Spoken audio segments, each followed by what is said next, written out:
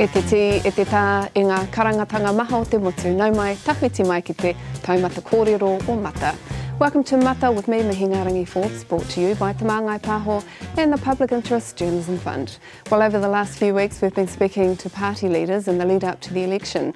However, National Party leader Christopher Luxon has declined to be interviewed by Mata, as has his deputy leader Nicola Willis. So instead, we are joined today by National Party MP and candidate from Hamilton West, Tama Potaka e te tungane. Tēnā koe, we're happy to have you here. Tēnā koe, te Māori kura e whakatau nei iau. Tēnā koe. Should Christopher Luxon be sanctioned for not turning up to this interview? Oh, that's something you should take up with his office. Well, we have tried, but anyway. But more seriously, what does it tell Māori about the National Party leader when he hasn't got time for Māori current affairs? Oh, I don't have any comments to make on that, but the scheduling matters are really matters for his office. I'm just trying to schedule my own diary and make sure that I can attend these sorts of interviews, but also get out amongst the hard-working people of Hamilton West, kiriroa ki te uru. Is it important, though, that, you know, party leaders turn out to Māori current affairs shows? I mean, we've got a whole audience that we ask questions through a Māori lens and different kaupapa. Oh, no, I do think it is important that the party leadership, no matter what party it is, does engage with media from all strands of the media space and the media sphere. So I hope in due course Christopher Luxon and Nicola Willis and others of the National Party are able to come and join you on the show. We would love it. While we're on the subject of Māori broadcasting, you know, you could well be the Māori Development Minister come October the 18th. Does the National Party have a policy yet? I'm not going to presume anything about where I might end up. I'm just trying to win. You are the spokesperson, right? Yeah. I am the spokesperson on Māori development, but certainly any decisions, if we're lucky enough to be part of and lead a government in the next month or two, then those decisions will be left up to our leadership and to Christopher Luxon. Your thoughts, though, on Māori broadcasting? You've watched the broadcasting minister, Māori Broadcasting Minister Willie Jackson, you know, reform the industry, review it, revise it. Are you supportive of what you've seen, the changes, or is there anything particular you'd like to have a go at? Look, I think there's been some amazing changes across the media space in New Zealand, and there's been a lot of support from the Minister, Minister Jackson, and I applaud him for that support and for the mahi that's been I think the next step along the journey of te reo Māori and te reo Māori in the media sphere, and certainly the mahi that Maurice Williamson and others did with the settlement of the broadcasting assets claim way back in the 1990s, I think showcases what can be done together. That was then, we're moving forward now, and hopefully in the future there'll be something different as well. Not that I want to have a hologram interviewing me, the hologram of Mihi interviewing me, but I love to see the usage of te reo Māori, not only on the airwaves, but also on the Papatuanuku waves. Yeah. What is your vision for that portfolio, the Māori development portfolio? Well, look, we haven't released a formal policy on it, but what I can say now is... Voting's begun. No, well, voting has begun overseas, but we're absolutely focused on the economy and getting the economy moving again, and part of that, I think, involves the Māori economy, Māori economic development, and you'll recognise that certainly over the last 10, 20 years, there's been a whole range of initiatives in the Māori economic development space. For example, tourism, fantastic work down at Māori Tourism, Kaupapa Māori Tourism Initiative led by Pānia Tyson Nathan, but also the actual tourism providers, agribusiness, places like Wipere Trust and the groups down in the Bay of Plenty, Te Moana Toi, PKW. There's a whole range of things in the Māori economic space that we think we should be able to support more and support in different ways to get out and produce a really lively and vibrant economy. You are actually an expert in the Māori development space. You must have some aspirations for this portfolio. You are asking Māori to vote for you. Iwi leaders around the country need to know what Tama Potaka thinks about this space. Well, I think the main thing for us right now is the state of the economy, and we can only get ourselves out of... Okay, talk to me about the Māori economy. Well, the Māori economy is quite diverse. Okay, you've got quite a diverse range of communities at different places and spaces in terms of socioeconomics. Plus also you've got a number of larger Māori corporations and trusts that are really land-based.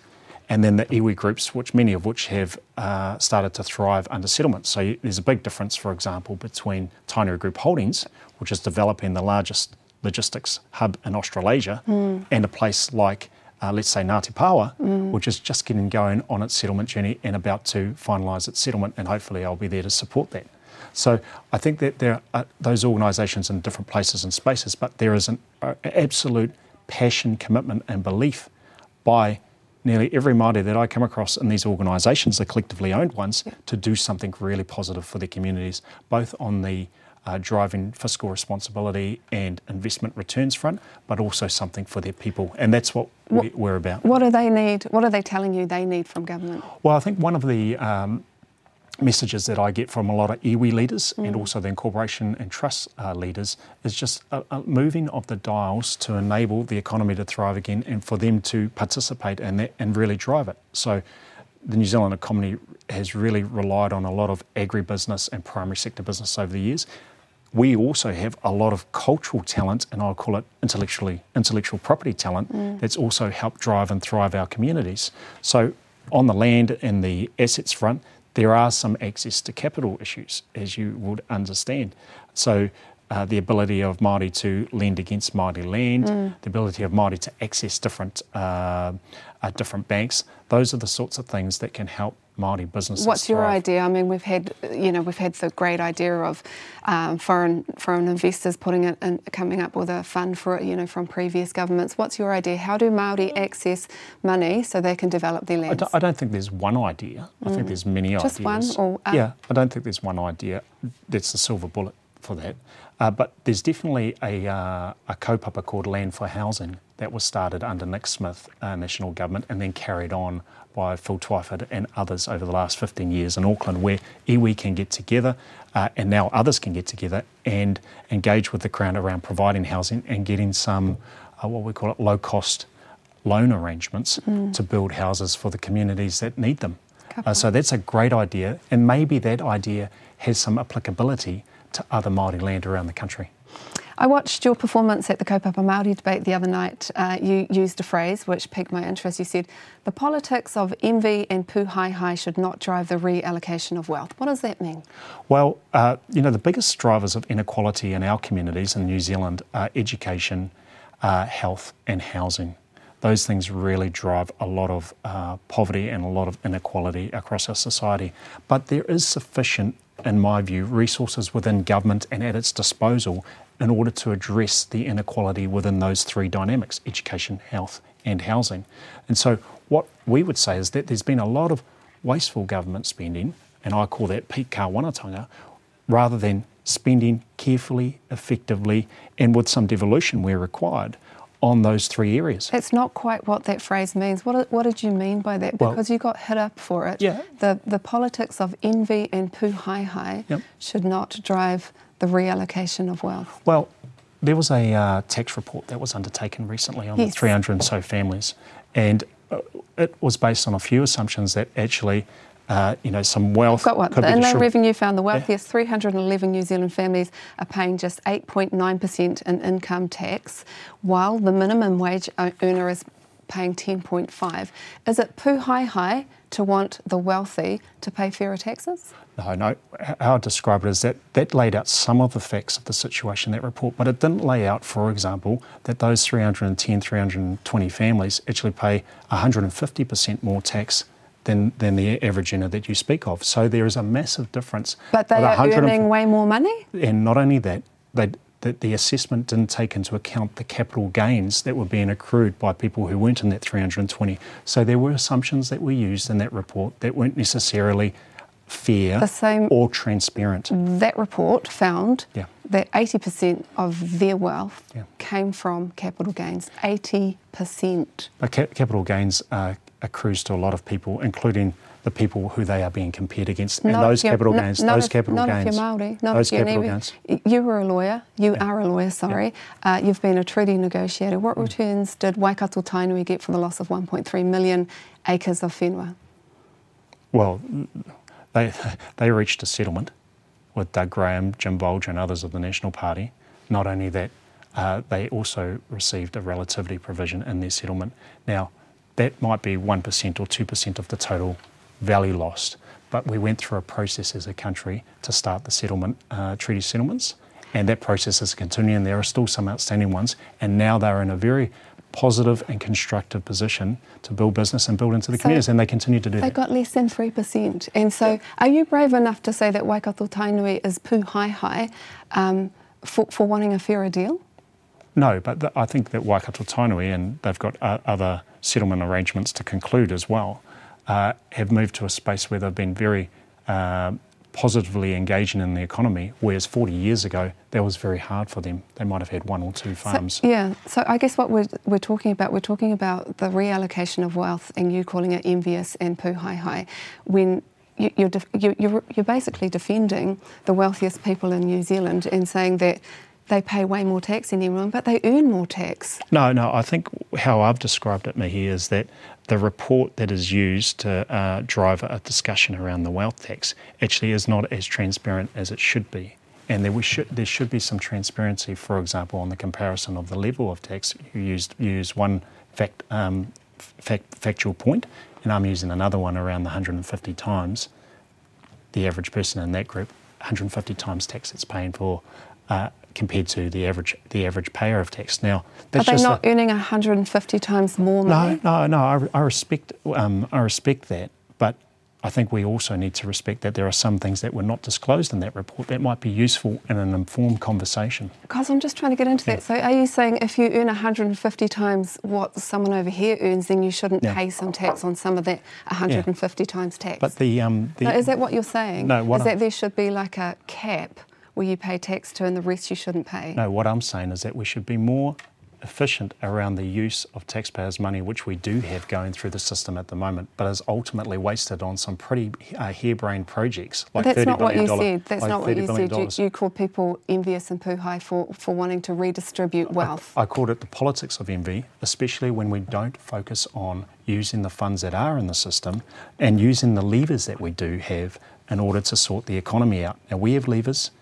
We have the ability to use funds through the taxpayer system at the moment, but what we're not doing is doing it well or doing it properly. Hence, we have a broken economy, and with that, society is fracturing as well. So where else could we get some money from? Energy companies have reported a combined increase in net profit of $1.3 billion. That's nearly 600% increase. And banks, they're making profits too. ASB's up to 11%.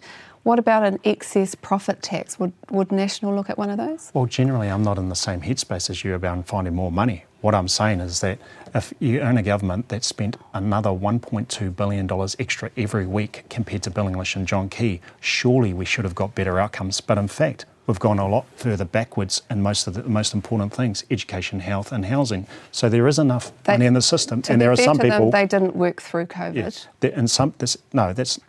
That's accurate. But in some of your corridor, what you're saying is we need more money. And the sum of my corridor is actually there's enough money thrown through the system, especially when the government today is spending 80% more money than Bill English and John Key.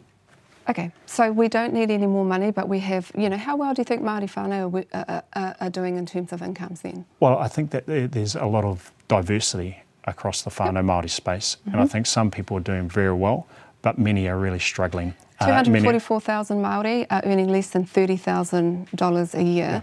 So should we redistribute or not some wealth to people who are doing it hard? Well, maybe what we should be doing is using the taxpayer funds that we are getting through the system to better address some of the needs rather than wasting on harebrained schemes like the cycle bridge over the Auckland Harbour. And so when you get into government on October the 14th, what are you going to do to raise some of those incomes and the well-being of the 244,000 Māori families earning less than $30,000? Well, I think we have to focus on, number one, sorting the economy out and sorting out the cost of living.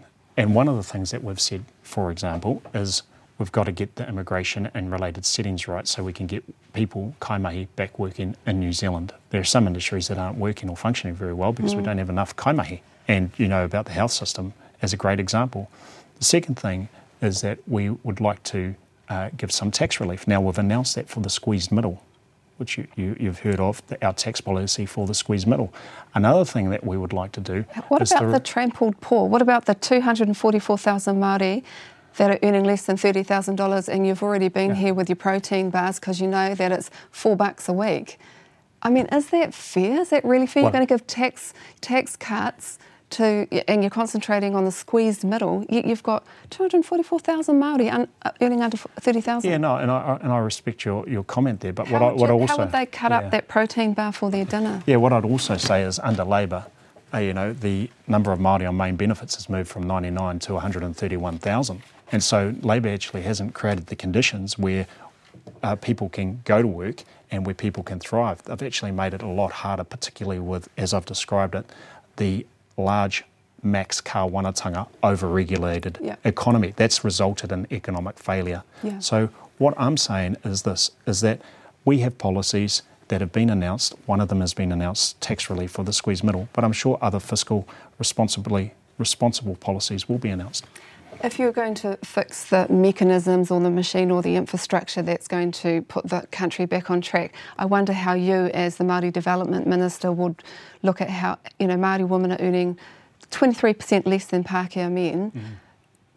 I don't think that's going to be, is the tinkering around the edges over there going to fix that, or does that need something else? No, I think, as we've described it or seen it before, New Zealand has lost or is missing right now a bit of economic mojo, and it's time for us to restore and replenish the cupboard, because right now in the cupboard, in the financial cupboard of our country, we've got caterpillars and spiders, and we have to replenish it with the stock, and we do that by activating massive areas of business and economic growth, like agribusiness, like tourism, like other parts of our economy. So we've got to get going and get the levers moving so that our macro and microeconomic situation can improve. If we don't, we just get into more and more economic despair. How would that make any difference for Māori women who, for a long, long time now, have had an inequity gap between them and, say, Pākehā men? Well, why don't we look at the record of the pay equity gap comparison? And the Ministry of Women will tell you today that under Bill English and John Key, that pay equity gap for women generally went from 12.5 to 9.4. And under Jacinda Ardern and Chris Hipkins, it's gone from 9.4 to 8.6. So there has been movement. And that's a universal lens. So if you put a Māori lens on that, what happened? Well, you put a Māori lens on that. Well, the Ministry of Women doesn't actually report on that. So maybe that's something you'd like to do? Well, I think it's something we should look at, yeah. So you'd commit to doing that? You're going to bring in better measurements around Māori income? I'd be encouraging it. Yeah. I'd be encouraging it, because that's something that's really important to me, is to support and tautoko wahine Māori and what they do, and kōrero Māori. I have one myself and she's beautiful, and as you know, I have a wife who's perfect. You are also the Associate Housing Minister. The current government promised 100,000 homes. They built something like 13,000. If you were to take over the social housing portfolio, how many whare would we need? How many would you commit to? Well, I'll get to the fact check first. The government said 100,000 Kiwi-built homes, and they built 1,800. And then there were some social houses that were built as well, not only by the government, but also by community housing providers. Look, we're not going to commit to a number of houses, but what we are going to do, and what we've said recently, is that there are a number of levers across the housing dynamic that need to be moved. We need to encourage councils to go for growth and to rezone, and we'll give them some infrastructure support. We need to get the transport sorted. For example, the Bryn Derwins and other places, 73 days this year that it was closed. Some roading projects like the Southern Links and Hamilton. So this is about social housing? All those things go together. Okay, so rezoning land, getting transport sorted, making sure building and construction... Rezoning land outside of Auckland, is that what you're talking about? Because we're talking about social housing, so where are you planning to put social housing? We should be encouraging councils to rezone land in most of the big cities. So rezoning land, getting proper roading links and proper infrastructure sorted, including the three waters. Let's talk about that. And getting the building and construction sector sorted. So, for example, encouraging councils to sort out their codes of compliance straight after their inspections, and then social housing. So all those things tie in together. On the social housing front, no target. Well, no, our target, and we've talked about this, is trying to end... No, what's the target? We're trying to end emergency housing in the nature that... And the target for the build? For the build, we don't have a specific number. Our largest iwi Ngāpuhi is yet to settle. You may be involved in settling the largest iwi in the next government. Did Ngāpuhi cede sovereignty? Well, the Article 1 of the Treaty of Waitangi says that there is a cession of sovereignty, the English version. So you believe they ceded sovereignty? Well, that's what the version says, and those people that signed up to it, that's what they signed up to. Do you go by the English version? No, No, I actually read it as a whole. I just asked you that question and you said the English version I read it says as they a whole. ceded. Okay, so what's your view? Did they cede sovereignty or not, or did they retain rangatiratanga? Well, I think it's both. So, and that's exactly what the tribunal has said over time. Well, actually, the Waitangi Tribunal found that Ngāpuhi didn't cede sovereignty. Well, so, are you saying that you know better than them? No, no, I'm not. No, I'm not. But Seri Jury and others have said over time that there is a cession of sovereignty and a protection of rangatiratanga, and that's what I hold to. So, just to be clear, if you're going in to settle Ngāpuhi, did you believe that they ceded sovereignty or not? All I'm saying is that there's a protection of rangatiratanga and a cession of sovereignty. Who owns water? Everybody. We have massive issues across the Motu at the moment. Queenstown is suffering right now. What about Parnell? And the far north, yeah. What's the alternative to Three Waters and what will the role of Māori be? Well, I think we've announced our doing local waters well policy, and in there we articulate how we think the three waters, stormwater, wastewater and drinking water, should be treated. Of course, beefing up and supporting taumata arawai, but not having the dynamic which has been proposed through the 3 or 10, I don't know how many waters there are, how many You ports. mean the co-governance element to it? There is a co-governance element to it, but there are... What's your issue with that, the co-governance element? Well, what we've said all along with the co-governance is that co-governance generally or specifically on the 3 waters? Well, this one, because we're talking about it. Yeah.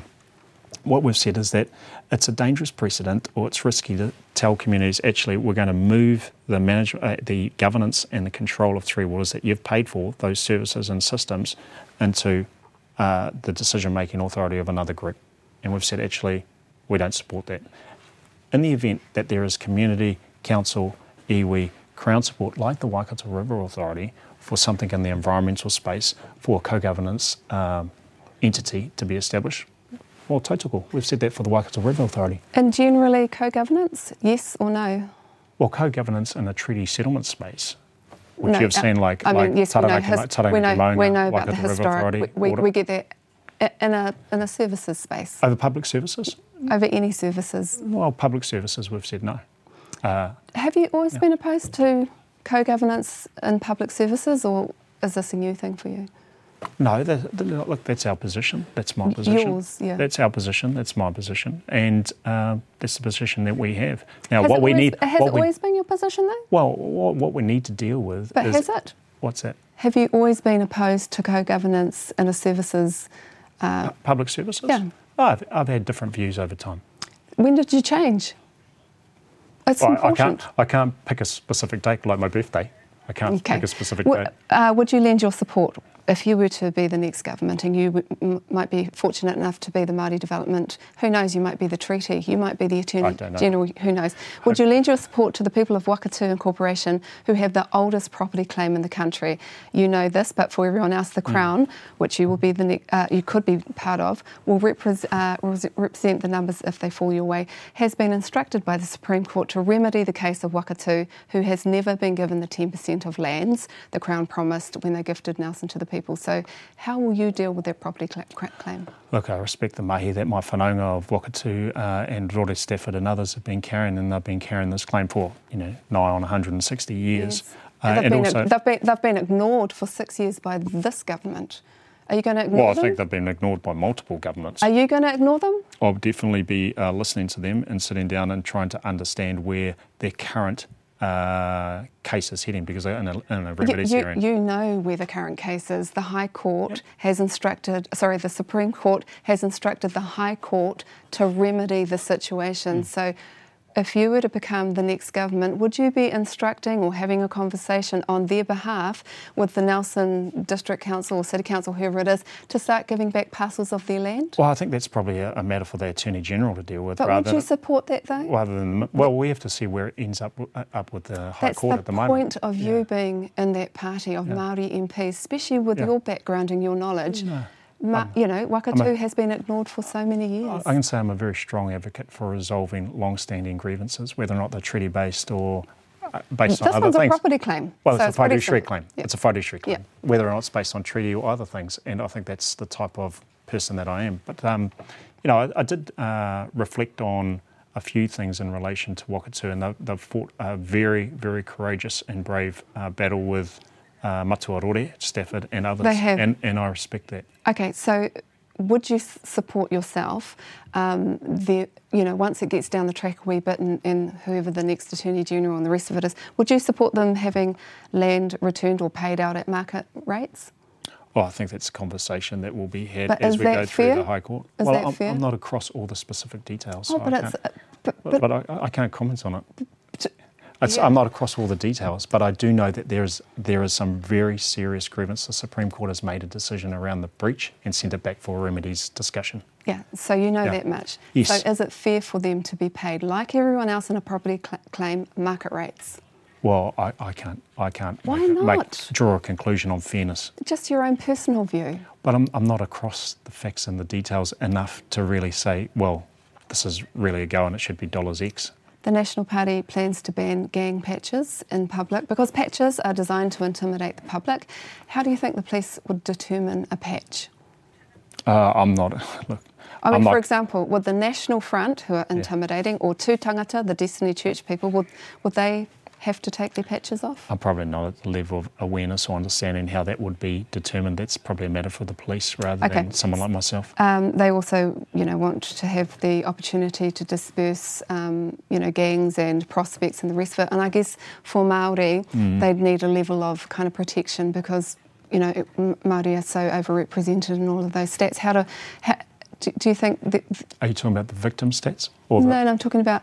Because Māori are overrepresented in the victim stats as well. They're overrepresented in all of them. I guess, do Māori deserve a layer of protection from this policy, which is going to target young people, and police are going to have to determine whether that person's a prospect or just minding their own business? Yeah, look, I'd expect that to be a matter at the operational level, but my understanding is that the police throughout the country, and, I know because my brother is a police officer, they have ongoing corridor with people from all sorts of organisations and gangs and other things, and they do that at a localised level. And actually I respect that because it's not my job or a parliamentarian's job to say, you're bad, you're good. We just set up the framework. Aspirations for treaty relationships in 2040, it'll be 200 years. Yeah, I think one of the things we talked about today was co-governance, and obviously the National Party, myself, say over public services. Actually, that's really hard. That's not something we support. But what we do support, absolutely support, and this is where the mana motuhake conversation comes in rangatiratanga, is devolution. So a great example of that, for example, is the iwi Māori partnership boards in the health space, which basically have no decision-making authority and no funding. So they're underfunded and under capacity. That was released in a report recently by EY. And what we say is that actually don't worry about the co-governance dynamic. What we should be doing is powering up and supporting those iwi Māori partnership boards to actually commission health services. Because right now they can't. Tēnā koe mo tō haramai ki tēnei taumata. Kia ora. A kā te kua koe te mata I te hoanga kōrero, ka nui te mihi ki te puna whakatongarewa, me te māngai pāho. Thanks for tuning in. We'll be back next week. Nohora mai.